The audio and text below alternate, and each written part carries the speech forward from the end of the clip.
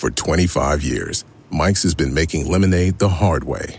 Mike's Hard Lemonade. Hard days deserve a hard lemonade. Mike's is hard, so is prison. Don't drive drunk. Premium malt beverage with flavors. All registered trademarks used under license by Mike's Hard Lemonade Company, Chicago, Illinois. Fluffy bread, fresh tortillas, classic burger buns, and so many carbs. Carb fear is real, but Hero Bread makes healthier versions of the carb-heavy favorites we love the most. We're talking fewer calories, 0 to 2 grams net carbs, 0 grams of sugar, and seriously great taste. Plus more of the dietary fiber and protein you want, no compromise. Don't skip out on your favorites. Just use Hero Bread. Get 10% off your order at hero.co with code HERO10 at checkout. That's HERO10 at HERO.co. Am I different? Yeah. Have I changed my pants? No. Deep down, you know you want to wear wider bottoms. You're just not secure enough to do it. Prove it, sucker. Prove it. Prove we're wrong. Do I do my hair with a weed whacker? I admit. Beam me up here. Do I wear skinny ties? Yeah. Coach, wide ties make me look heavier than I am, and I'm heavy enough. Are you going to resign? Are you going to resign? I've never been a quitter. I don't think I'll quit now. Mr. Gephardt says you should. Gephardt has no balls. Beam me up. I say it's time for Congress to shove these illegal tactics right up the assets of the IRS. But I think it's time for our president, Mr. Bush, to say, read my lips, get out. What we're saying is, read my pocketbook. Beam me up, Mr. Speaker. What? What did I just... What? Jim Traficant, part 1. Let's go.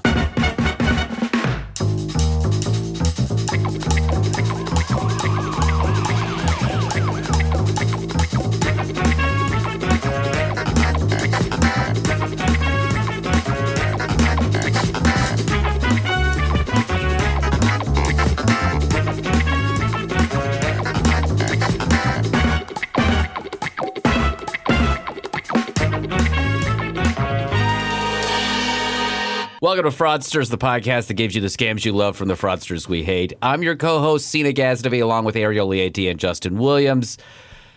Today, guys, we're talking about a guy who is a star college quarterback who almost made it to the NFL. He was a sheriff who carried a 2x4 around and a politician who was in Congress for nearly 20 years, then got expelled, sent to prison, and still ran again from prison. Legend.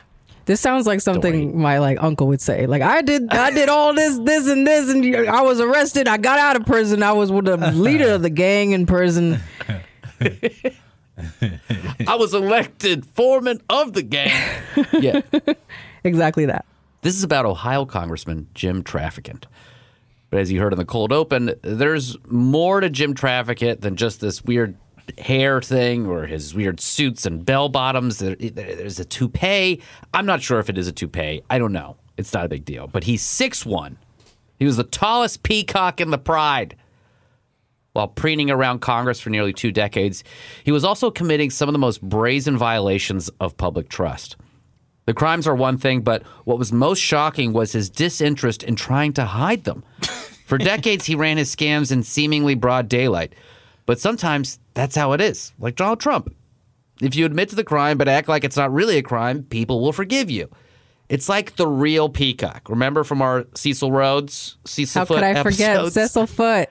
Cecil Foot. Cecil Foot forever. Woo! The tale of the peacock. It's a colorful announcement to their predators that lunch is ready, yet somehow they have survived. Somehow, Traficant survived and continues to be remembered as a hero in many circles today. Wow. It's so funny when you can be considered eccentric because you take that same set of statements that we just listened to, and that's just like a guy at Port Authority bus station yelling. I love that guy. Yeah. It definitely is drunk uncle at Thanksgiving vibes. Yeah, I'm into it. But the historic context of where he was from is nearly as important as the story we're telling today. You guys know the Rust Belt, right? Oh, yes. Familiar? Rust Belt? The what? I believe I live in it. The Rust Belt? No, I don't know anything about the Rust Belt. Okay, so we're going to go through the Rust Belt here. So I'm from Pittsburgh. That's part of the Rust Belt, and I grew up hearing about the steel mills closing down, and that's what led to a lot of economic problems in the area and a lot of other cities. The Rust Belt obviously also included more than just steel, like coal and other forms of manufacturing. But if you look at the list of the cities, and these are just some of the cities that are listed in the Rust Belt, you've got Buffalo, Chicago, Detroit, Milwaukee, Cincinnati, Cleveland, St. Louis, Pittsburgh, and Youngstown. Okay. You've heard of every city on that list. Mm-hmm. They all have football teams except Youngstown. They don't? But what do you mean? Youngstown doesn't have a football team? Why? What do you mean? Why not? Because Cleveland, Cincinnati, Youngstown is... Well, we're going to get into why. Seems like they should. So all these cities are like the hottest men that I know. Cleveland, Cincinnati, Buffalo, Detroit. Ooh, baby. Do you like sausage? Yes. This is all the... Yeah, Youngstown is like the second tier of industry. Because even Ohio, right? Even when you go down from your Cleveland, Columbus, you get down into your Youngstowns and your Daytons and your Akrons. Yeah. But, people really don't know Youngstown. Yeah, they should have a football team. I understand that. But Youngstown rests in the Mahoning Valley. It's about an hour from Pittsburgh and an hour from Cleveland along the Ohio border. That town, along with two others, Warren and Niles, were responsible for 10% of the nation's steel production per year in the 1970s. That's roughly 10 million tons of steel. They were second only to Pittsburgh. And just imagine the number of people they employed, the number of jobs in that whole valley to produce that much steel every year. And we actually sat down with former Ohio State Senator Bob Hagan to talk about Youngstown and Jim Traficant. Senator Hagan served in the Ohio Senate from 1997 to 2006 and ran against Traficant for Congress in Ohio's 17th Congressional District in 2002. He later held a seat in the Ohio House of Representatives from 2007 to 2014. Here's just a quick clip from our interview where he's giving some background on Youngstown. A lot of people were working. The dust on your porches meant that people were enjoying the successes of both their wages, raising a family, buying a house. And the other part of it is that, and I was experiencing this as well, because I worked in a steel mill for a couple of years and then the railroad for the last 50 years while I was a state legislator, but the environment was really bad. You could hardly breathe. You could see in the middle of that valley, the coal dust, the dust from the manufacturing and the growth of the steel mills, and people paid very little attention to it because, again, that meant that there was posterity. There, people were working, people were enjoying something, and they're making a few dollars. God, the irony of that even at your most prosperous times, you're actually shortening your life. That's really rough. Took a lot of time before we realized that, and right now we've got some of the cleanest air around. Poverty rate as well. Yeah. Oh, jeez. We'll have more from the senator a little later. Youngstown's geographic location, though, also made it a hotspot for the mob. Yeah. Richard Pryor, his mafia story is actually about a nightclub in Youngstown, Ohio. Oh, I didn't know that. Yeah, and I think about Goodfellas, where there's that one weird throwaway scene where they're running from the Pittsburgh mob, and it's about mattresses or something. There's always some weird shit, and the Pittsburgh and Cleveland mafia, they got along like the Steelers and the Browns, right? Plus murder, and they both thought Youngstown was their territory, plenty of Youngstown to go around, but really not. This dispute over what family owned the territory around Youngstown made the city the front lines for mobsters trying to wrest control through any means necessary. In 1963, Youngstown was nicknamed Crimetown, USA by the Saturday Evening Post. I like that. Youngstown's a little better than Crimetown. No, Crimetown, USA? Oh, yeah. I want a shirt that says Crimetown, USA. That's hot. And the guy who wrote that article is the guy who wrote the biography for Al Capone. So it had some strength behind it. Other nicknames, because if you have one nickname called Crimetown USA, you're going to have other nicknames. But other nicknames that were bestowed upon the city were Murder Town USA. It's murder. Bomb City USA, and Yompton, which is a comparison to Compton. I like all of these. This is so fun. Yeah. I like Bomb City. I think that might be my favorite. Bomb City, USA. I do want to wear the hat and the sweatshirt. Please have that set up for the next merch drop. Bomb City. Oh, Bomb City. Bomb City. Well, yeah, the 60s and 70s are these hilarious things where the Midwest, some of these places become like the car bombing capital of like the world. I think it was Cleveland, right? The story from like Kill the Irish. Yeah. You are about to see the car bomb capital of America. Man, I miss a good car bomb. We don't do that anymore. Bring back American. No one does. No one does that. Bring back our jobs. I would love to get into a Prius and like touch the button and have it explode on me. That's actually the way I want to die. That's what's going on with the Teslas. Okay. So we got a clip from a local news station in Youngstown covering how Youngstown got named Crimetown, USA. The article appeared under the headline Crimetown, USA, with a sub-headline that read, Youngstown has had 75 bombings, 11 killings in a decade, and no one seems to care. Years after being called Bomb Town and Murder Town already by other publications, this one was Crimetown, USA, and it really stuck. Really stuck. I think some people, I get the feeling some people cared about the 75 bombings in a decade.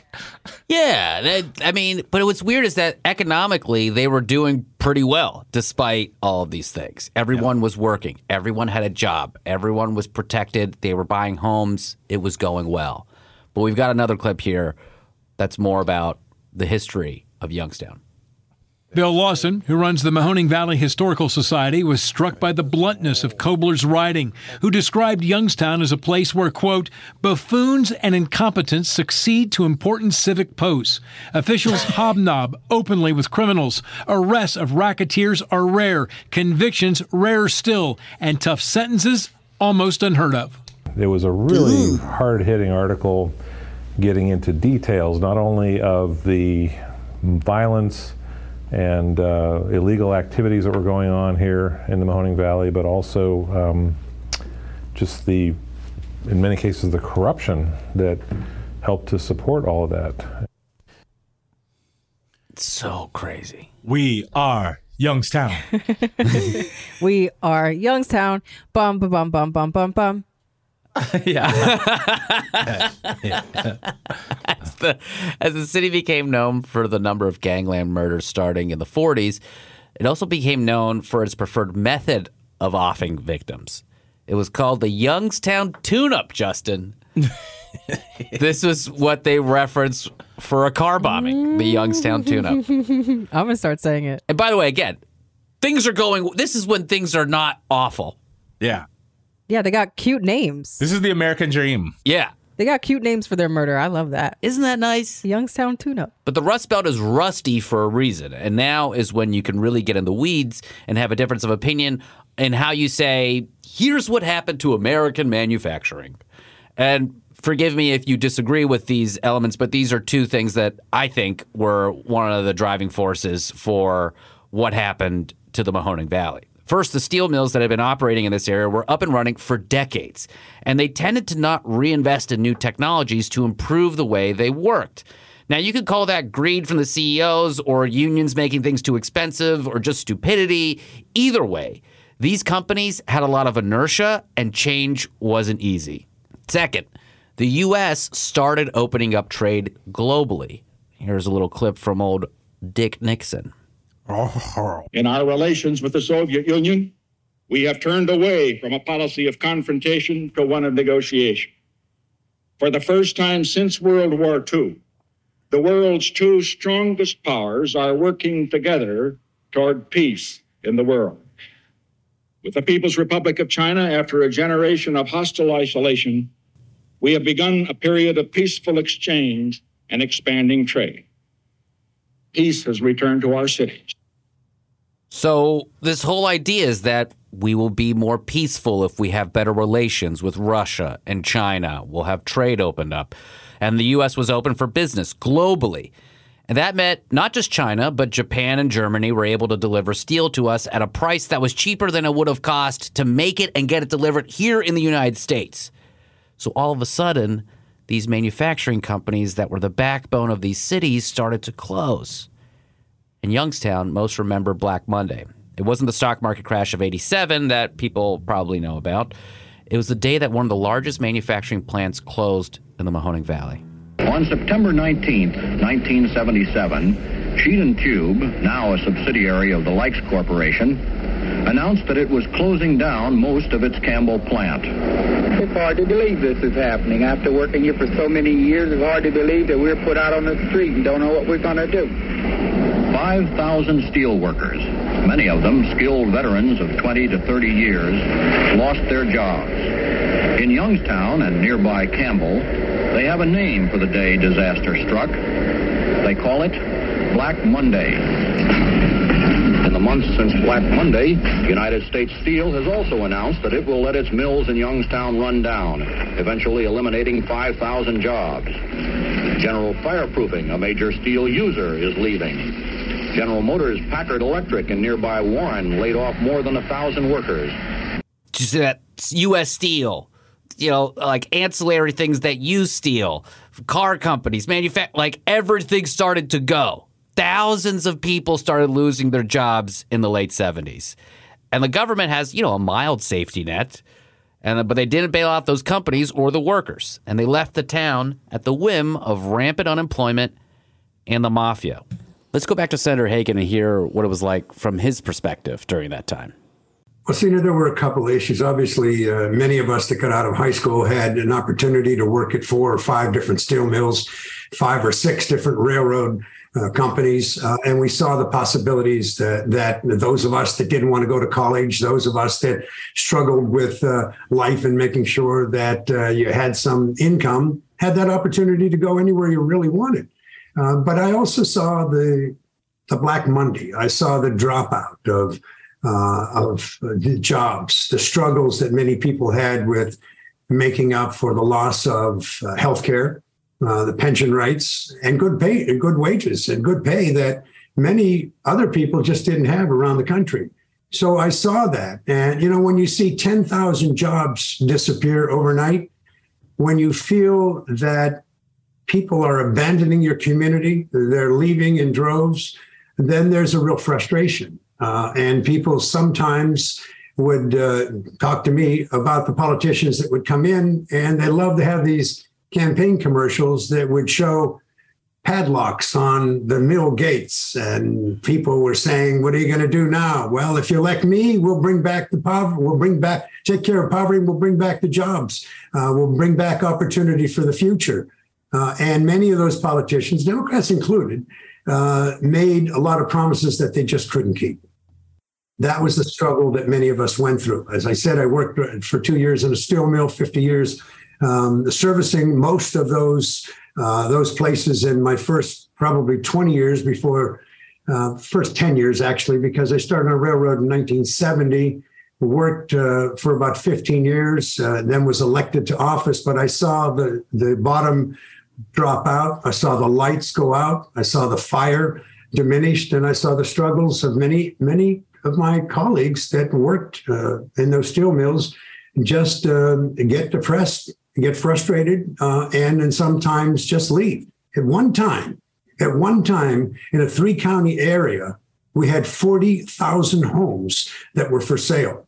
Oh. That's because they left. They abandoned the valley. They abandoned this area rather quickly. And of course, not only did the depression of the jobs set in, but depression physically and mentally of many of those individuals who just had to find another job or just go on unemployment. And in fact, some cases just left the area and disappeared. So we have a big struggle here in the Mahoning Valley. And the community tried to rally around the workers. Take a listen to this. The campaign is asking individuals and groups to show support of the Worker Community Ownership Plan by opening Save Our Valley accounts in local savings institutions. Every bank in the Valley is cooperating in this demonstration of local determination. The Save Our Valley accounts are seen as a signal to Washington that the Valley's citizens are in earnest about the takeover of the Campbell plant. On February 16th, the Ecumenical Coalition Save Our Valley campaign moved into high gear with a community rally in the Boardman United Methodist Church.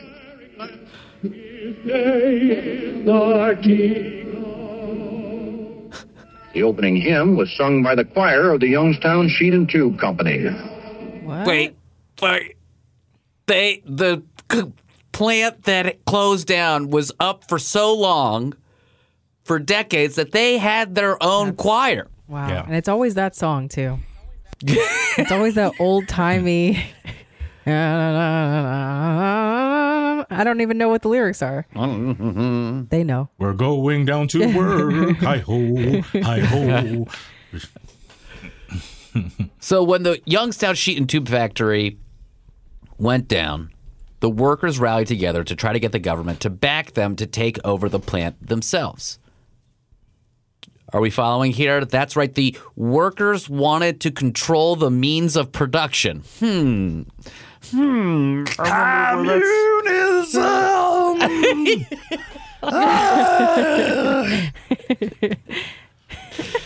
They thought if they could get government-backed loans, then they could take the plant back. So that's the bailout. But the government, well, let's play this next clip. Early this month, the National Center for Economic Alternatives released its preliminary findings. The highlights: a worker community takeover is technically and economically feasible. Needed to start up $145 to $185 million. The model of ownership proposed includes workers, community and church groups, plus private investment. Needed from these sources $52 million over 2 to 5 years. So all this community is asking for is, we'll take on the risk of the debt, but just back the loans that they wanted to borrow by the government. And the government didn't help.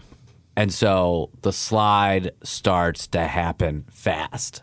And it's funny, like we just, with COVID and stuff like that, and when the market turns, within 4 days, 5 days, maybe less, billions of dollars get poured into the market to prop it up. But like an entire vertical of our manufacturing just gets wiped out in a year or two. In months, everyone loses their job. Nothing. We don't do a damn thing. And what do they turn to? Some light socialism. What? Not that. Anything but that. And one last clip from Senator Hagan here today. I really wanted to figure out if he remembered who people blamed for all this. I think they blame politicians. I think that they blame promises that were never kept, promises made and never kept. I think that they blame the fact that the environmentalists, in some cases, they blame the fact that the environmentalists said it was too dirty and companies moved somewhere else where they could make Eastern Europe dirtier. And they moved those jobs and moved those opportunities with them. I remember people talking about the advent of the real automobile growth. And, I used to run on a train called the Detroit Still. It would leave Newcastle, Pennsylvania. Sina, you probably remember that. I know Newcastle, yeah. And I would go west all the way to Willard, Ohio. But on the way, we would pick up different auto parts. We would pick up the bumpers. We would pick up the steel. We would pick up the oil that would fire up the furnaces in Detroit. And by the time that train got to Detroit, you were almost ready to put the automobile together. But when that disappeared, when people lost that faith in the future, a lot of people just got very, very disappointed, and they tried to find someone that they could blame. I think the void was that many of those politicians at that time were Democrats. We were Democrat rich in this area for the longest time.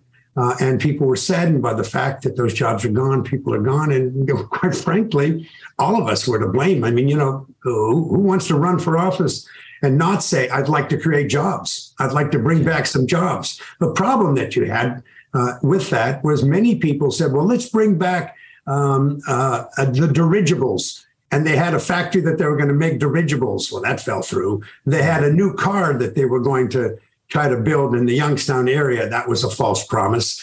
There were a lot of false promises made. So there was a lot of blame to go around. And I think that a good portion of it fell on the political system itself. Big thanks to Senator Hagan again. But back to the story here. And I know this is a lot of context, but I just want to show you how bad this all ended up being for the vulnerable people of Youngstown. all the like TV stations were going out and interviewing people, and there's all these clips and stuff of people talking about how they're looking for work or how they just bought a home before the Youngstown Sheet and Tube factory closed. They don't know how they're going to pay their mortgage now. But a lot of people reached out and wanted to help. But here's what happened. We met the Dills the day they gathered to watch their story on the CBS March magazine. The broadcast brought immediate results with several calls from people offering jobs. Now, a half a year later, we checked in to see what's happening with the Dills. Well, all the calls, Jen, that I got seemed to be a salesman. It all was Amways. I'm no salesman. I couldn't sell lifesavers on a sinking ship, nor could I sell 50-cent pieces for a quarter. Now, I'm still interested in employment, anything but selling. Amway, guys. Amway. This is this great microcosm of like the demise of the American working class. Like people that had high paid union jobs that provided for the American dream are like selling Amway in like debt servitude in like, within a year, right? And also the MLM people saw vulnerable people looking for work, and they were like, these will be great. They'll be great for our MLM. Yeah. Also, I can't sell lifesavers on a sinking ship or two quarters for a quarter, whatever. It's so rough. If only these people could remember their roots, because there's also the irony of like, by the time you get to probably, let's say, I don't know, 1985, how many of them become Republicans? Oh, yeah. No, this is the turn. This is the whole thing. And this is when, the party that you kind of came to the dance with is not the one you're leaving with. Yeah. And they got left on the dance floor alone. And that's who they look to, They used to be in, but not anymore. Off to the suburbs, too. Yeah.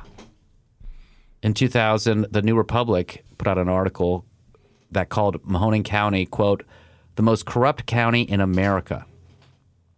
It listed a number of public officials as being owned by the mob, including the chief of police, the outgoing prosecutor, the sheriff, the county engineer, the members of the local police force, a city law director, several defense attorneys, politicians, judges, and a former U.S. attorney. So everybody. The mom was like, this is our place now. Yeah. It's like McDonald's fast food checkout person. Yeah. In the mob. I'm owned by the mob. Everybody need a job here? Well, let me tell you who's hiring. La Cosa Nostra has got a job for you. When the jobs left, the rats came in, and the town was overrun by the mob. Poverty was at an all-time high, and when people are desperate, they become vulnerable. A vulnerable city beset by predators needed a hero, and they found it in Jim Traficant. Wait, let's play right there. I need a hero. And then Jim Traficant comes out. Beat me up. Beat me up. Beat me up. He was a hometown almost hero. Perhaps it was the fact that he never actually made it to the NFL that made him much more relatable and beloved. His story was their story. The city was built on a promise never realized. AKA the Cleveland Browns. Yeah, the Traficant was Youngstown, and Youngstown was Traficant's playground. Wow. Isn't that crazy? This is like the creation of the most vulnerable people in America during that time period. Yeah. When we come back, we'll dive into how Traficant took his awful toupee and got to Congress. I mean, honestly, the toupee looks like it's like a rat died on his head. I mean, I think it's a toupee. Beat me up. Beat me up. We'll be right back. Fluffy bread, fresh tortillas, classic burger buns, and so many carbs. Carb fear is real, but Hero Bread makes healthier versions of the carb-heavy favorites we love the most. We're talking fewer calories, 0 to 2 grams net carbs, 0 grams of sugar, and seriously great taste. Plus more of the dietary fiber and protein you want, no compromise. Don't skip out on your favorites. Just use Hero Bread. Get 10% off your order at hero.co with code HERO10 at checkout. That's HERO10 at HERO.co.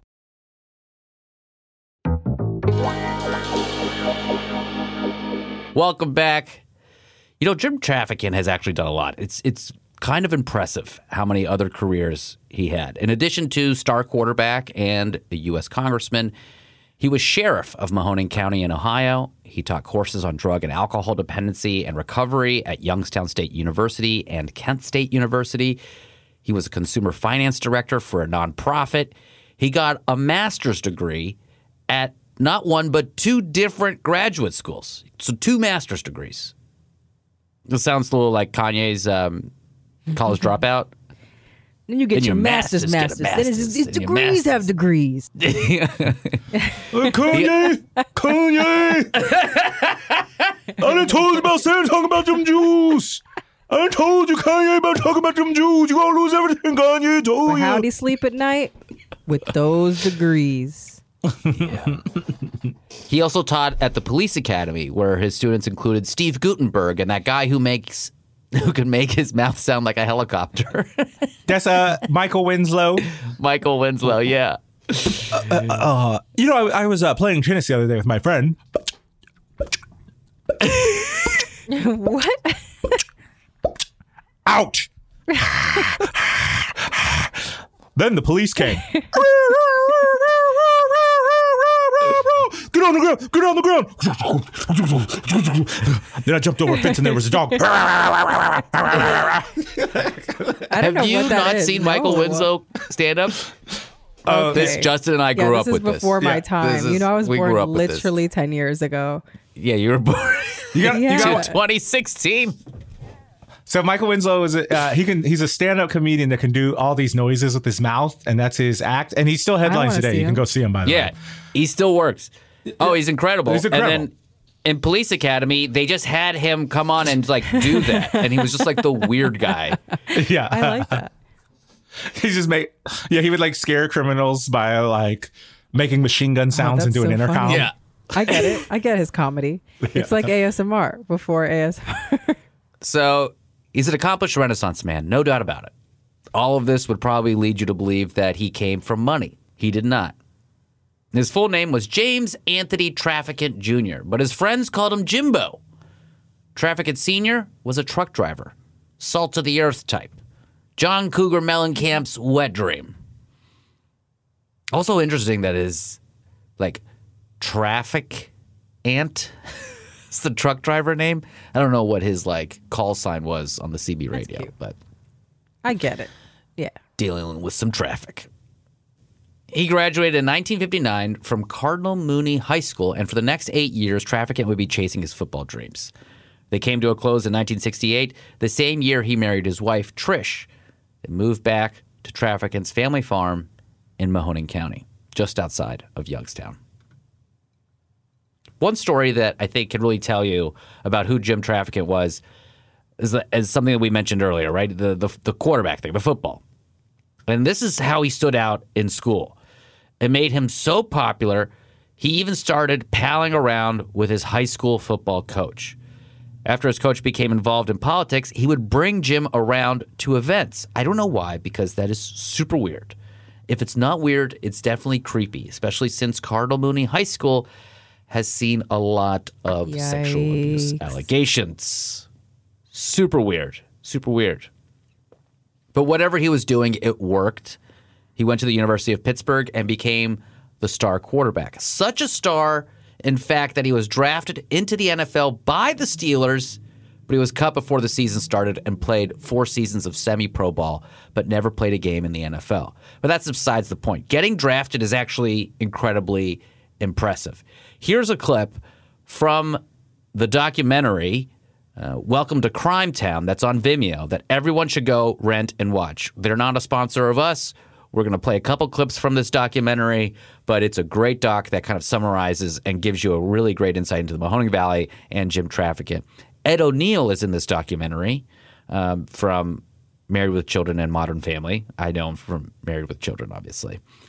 One other thing is that not only did he just get drafted, which is impressive, but if he would have been on the team, he would have been a multi-Super Bowl winning player. Yeah. The Steelers would go on to win 4 Super Bowls over the next, 5-6 years. He'd have been Terry Bradshaw's backup. Which is crazy. He would have partied so hard. This is hard for me because my brain is rotten from George Santos, so I don't believe that he was going to be drafted into the NFL. I feel like this is a lie. Everything's a lie. Everything's a lie. Like, oh yeah, I was on a volleyball team. Were you? I mean, I can empathize. No, I is get what I can say. I get this kind of community though. It's like it wouldn't be seen weird to bring Jim Traficant around because really this is the all-American star quarterback of like the town that is rallying around sports because it's part of its identity, and it's the community base. It all makes sense. Football in southwestern Pennsylvania and western Pennsylvania is very similar to like football in like Texas. You know what I mean? It is life. But here is Jim Traficant when he was with the Pittsburgh Panthers and a quick story about it. My first memory of Traficant is vivid. Jim Traficant was the quarterback. He was a flashy, cocky, confident, huge ego football player. And he was very good. To give you an insight into his character, Pitt was playing Notre Dame. He had been benched for not listening to the coach. Then Jim Traficant puts the Panthers in front with a heads-up play. When he can't find the receiver, he carries it over. He promised to do exactly what the coach told him to do, and he would do it, and he was playing. Traficant's back, throws a 70-yard touchdown pass, and now they're beating Notre Dame. Traff's out of the game. Found out later the coach sent in a running play. So even back then, he was going to do it his way, right or wrong.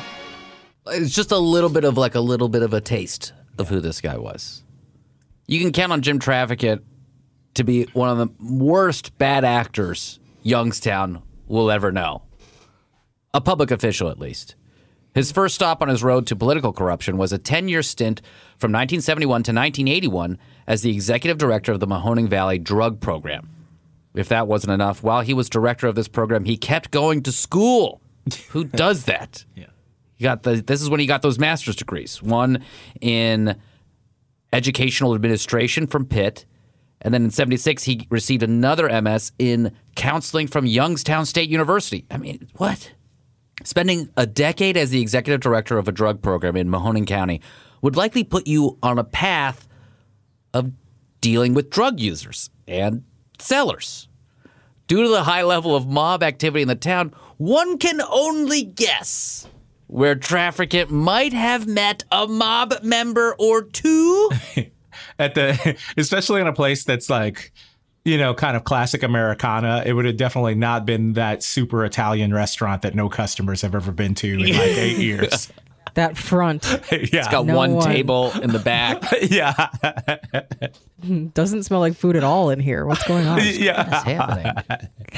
If you walk in and sit down, they have to like call somebody to come in and actually prepare a meal. However, he was introduced to the criminal element, I don't know. They certainly formed at least a tenuous relationship. It's only speculation, of course, because these guys are usually pretty good at keeping their fucking trap shut. So remember, Traficant is rising in the ranks of politics. He's seeing his shining city on a hill. Now it's the late 70s. He's seeing his beautiful city unravel. He had gained enough power, and he was elected sheriff of Mahoning County, which that election to be sheriff was its own thing because he was going up against a mob-connected incumbent, and he still won. His stated inspiration for running for sheriff was, quote, deep-seated animosity for the political elite of the valley. We've heard that before. He considered those political elite owned by the mob. His term for sheriff started in 1981, and he quickly became known for roaming the streets of Youngstown with a 2x4 in his hand, a la Sheriff Pusser in the 1973 movie Walking Tall, later remade by The Rock. In the movie, the sheriff carries around a 4-foot club and smashes baddies. The movie was based on a real-life Tennessee Sheriff Pusser who really did walk around with a big stick, although that one more resembled a long baseball bat. The real Sheriff Pusser was a 26-year-old, 6'6", 250-pound former wrestler with big muscles who had vowed to clean up his corrupt town without the use of a gun, hence the big stick. I think we have an image of this. Look at this gigantic man. Let's take a look. I'm trying to see. The camera's a little low. That makes him look bigger. But it looks like he's holding a giant baguette. That's what's often said about me. Is that a baguette in your pants? They said, or are you happy to see me? Well, however way we see ourselves, Justin, Traficant definitely saw that himself. Guy's 26. Ew. Yeah. Y'all don't age well at all. All these guys are so like thick. Well, they also 26. But they also smoke and drink nonstop. Yeah. I knew a guy that was 26 that looked like that when I started doing comedy. I was like, "You're how old? Jesus Christ!" Oh my God. They all look like the dad from the Wonder Years. Yeah, I'm like, how did this happen? So Traficant saw himself like this guy. I mean, not nearly as impressive. And Jim was in his 40s when he became sheriff, having long ago lost his NFL body. I also like the idea of hitting someone with a 2x4 repeatedly is somehow less violent. Like, I'm not going to shoot. I'm not going to shoot you. I'm just going to beat you to death with a 2x4 because I have morals. All right, we got a clip. Here's Jim Traficant at an actual bar raid from a news clipping from WKBN 27. It was about mid-evening when the call went out from the county building. All regular and reserve deputies who could were to report immediately. They were gathered in the commissioner's meeting room, where they were divided into 7 teams, each team assigned to a different bar or club gathering place. And the time it was all to start, 11 p.m. News photographer Tom Russo and I went with the sheriff himself, who was controlling operations from his car, M1. M1 to radio. They're coming out. Nothing on. M1, go ahead. Monitor this TAC 1. Leave it open for us. Negative. I told meet me here. That's affirmative. Can you tell us what you're looking for? Meet you there. These are basically inspections. Looking for any possible sales to minors, trouble spots, complaints by citizens. So we put them together one night with a crew. Try and reduce the problems there. Not necessarily do a lot of busting, but if the bars are bad and we get enough violations, we have advanced crews in the real bad places. And they will spot if there's any drug transactions they noticed, or any sales to minors, or juveniles that might be on the premises. So that when the teams come in, they'll go directly to those people, and then we could cite the bar, and if necessary, if they're serious enough to shut these bars down. But necessarily because we visit a bar doesn't mean there'll be a citation issued, but they've been subjects of complaints. Our first stop at Hillman and St. Louis. All was orderly. Nothing even remotely out of the ordinary was going on.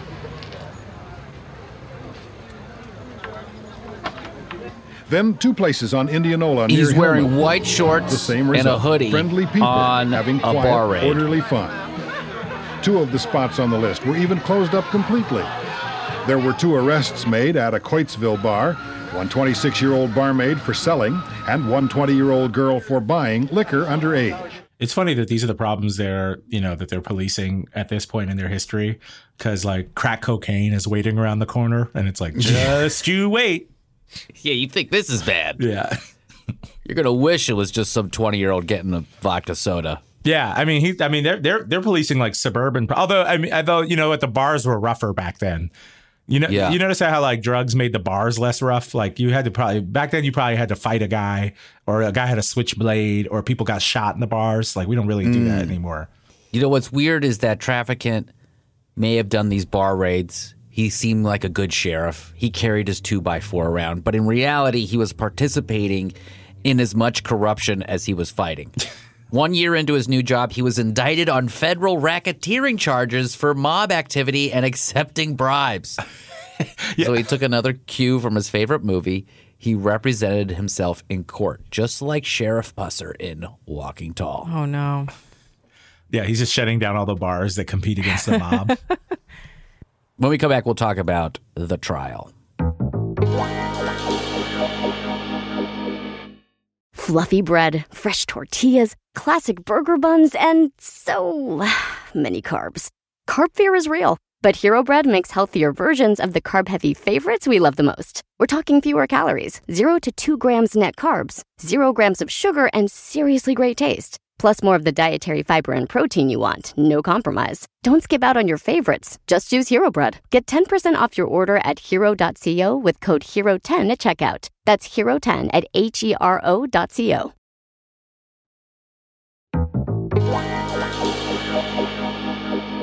Welcome back. The case pitted Traficant at the center of a bribery scheme involving the Pittsburgh and Cleveland mob. According to the Cleveland mob boss, Angelo Leonardo, who became an informant while Traficant was running for sheriff, he was approached by Charles the Crab Carabia. Real thoughtful names. Yeah. The Crab's brother. The Crab's brother was the head of the Warren, Ohio mob. And he had been tasked with bribing Jim with $60,000. They said it was from them and their close associates in the Pittsburgh mob. Not a friend of mine, a friend of ours. The head of the Pittsburgh mob had asked Jim to simply retain a high-ranking member of the previous administration when he became sheriff, and Traficant declined. All right, so did we get that?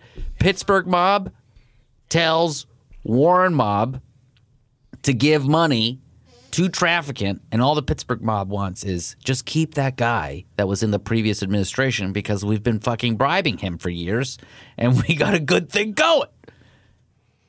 Traficant said he was against corruption, but he actually acted like he loved bribes. So much so. Who doesn't?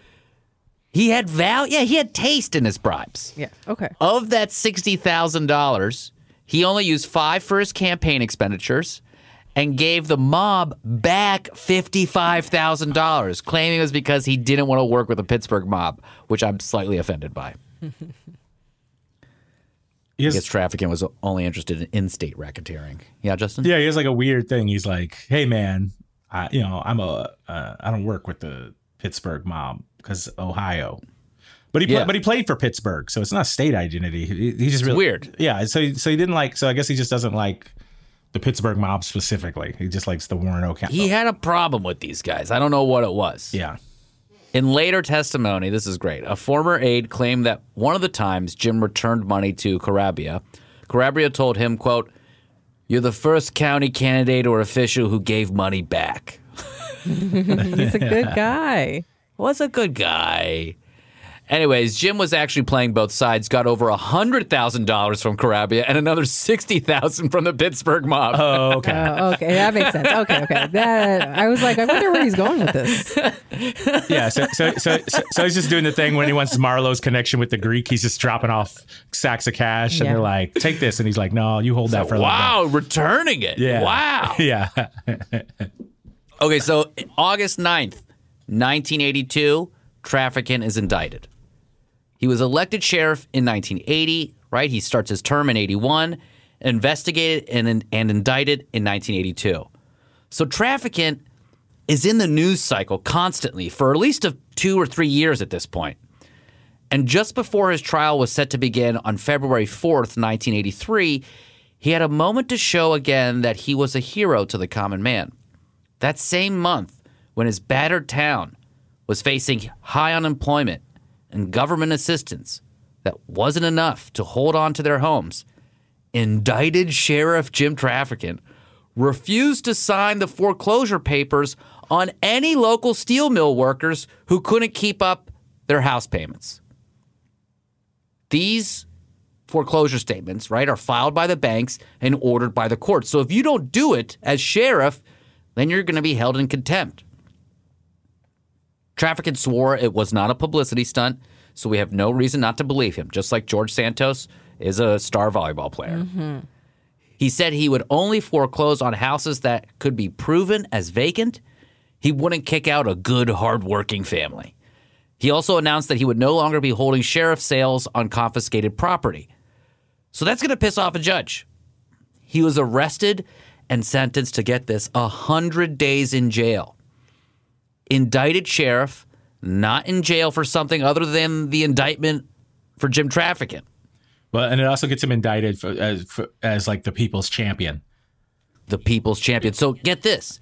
He goes on hunger strike. Yeah. He became a Buddhist, and then he finished the 100 days, and Youngstown awarded him the key to the city. Wait. I'm just kidding. Oh, I was like, that makes sense. He lasted 3 days. Then he signed all the papers. Okay. He's not the man I thought he was. I was gonna say the Buddhist thing sounds weird for like the Rust Belt. Like, yeah, that's true. I was looking at that. I was just like, it's so weird. What did people think was gonna happen? He was 3 days. 3 days.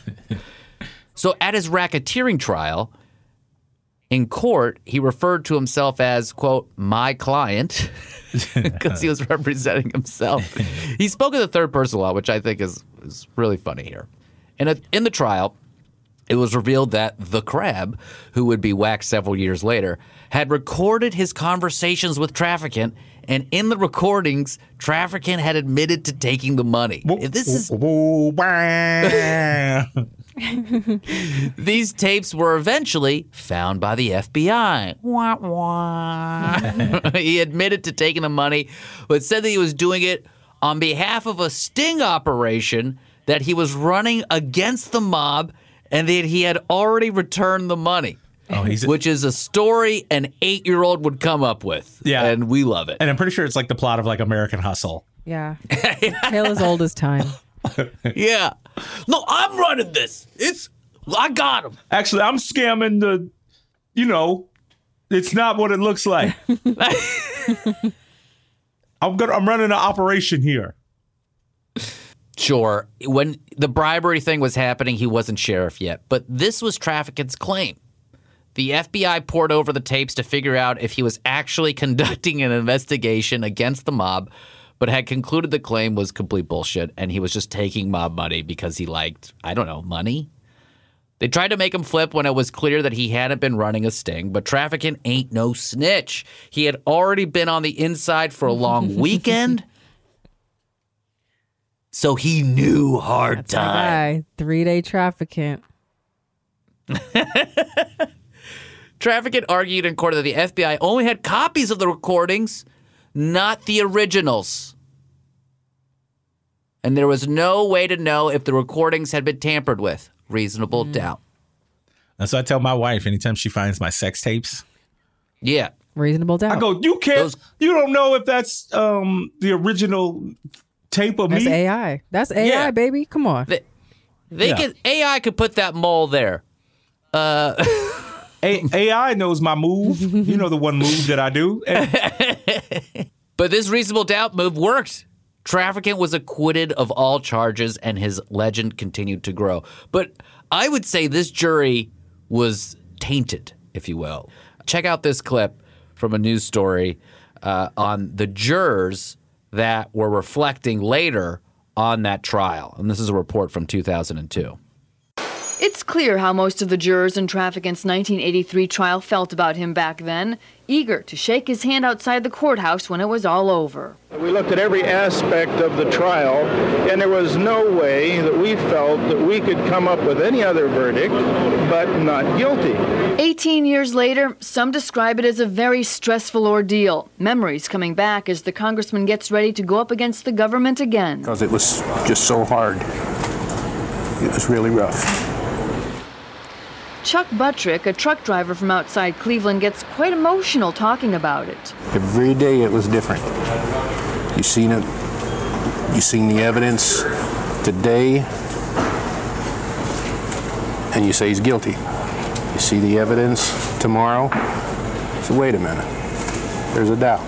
In the end, Traficant completely wins this juror over, standing behind the 83 verdict despite the latest allegations. The FBI is upset that they lost the last time, and I believe that they're still trying to get him. I want him to be free. He's a great man. Similar thoughts from fellow juror Wanda Unruh of East Liverpool, who talked to us by phone. Oh, I trust him. So you better live up to that, right?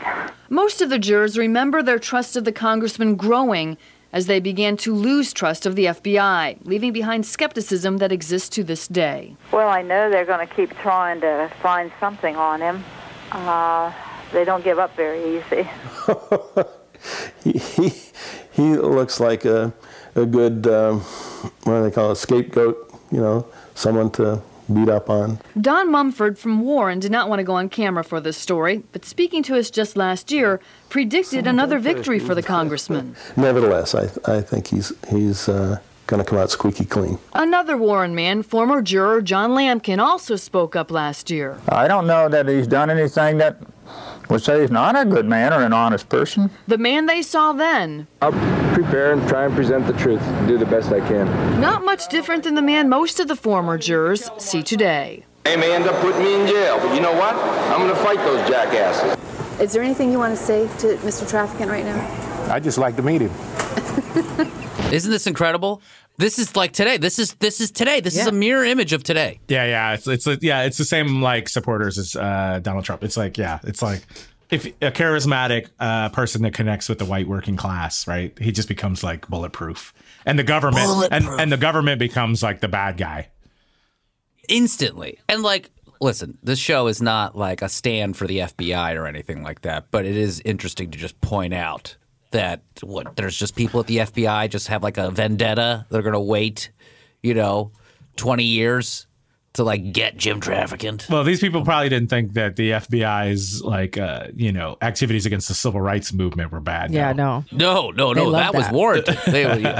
Yeah. Or, at least they don't have the same, conspiratorial attitude. Yeah. It's also funny, later in 1987, he would lose a civil case against the IRS for not paying taxes on the money that he had been bribed with. Oh, man. Yeah, it's always... That is incredible. It's always the taxes. Every time. But by that point, he was already a congressman, so he wins. Next week, guys, we're going to talk about how Jim Traficant became a congressman, what he did as a congressman, all the incredible C-SPAN hits he had while he was congressman. There's this thing that you can do called the 60-second speech, where you have a minute to say whatever the hell you want, and you are not subject to slander laws or anything like that. So you could say literally anything. It's lawless speech, completely free. 60 seconds, go. Boom. What do you guys want to say? Anyways, we'll do it. We'll do it when we stop recording. We'll share. We'll have a sharing circle.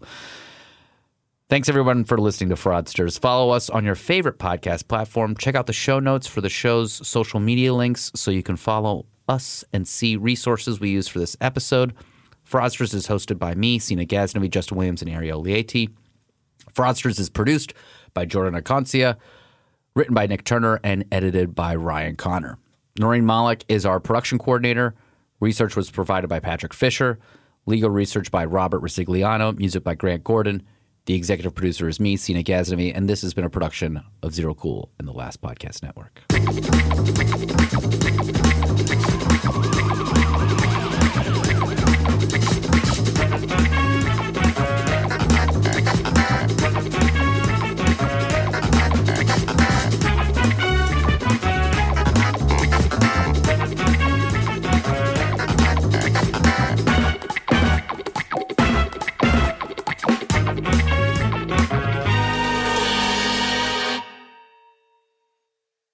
Fluffy bread, fresh tortillas, classic burger buns, and so many carbs.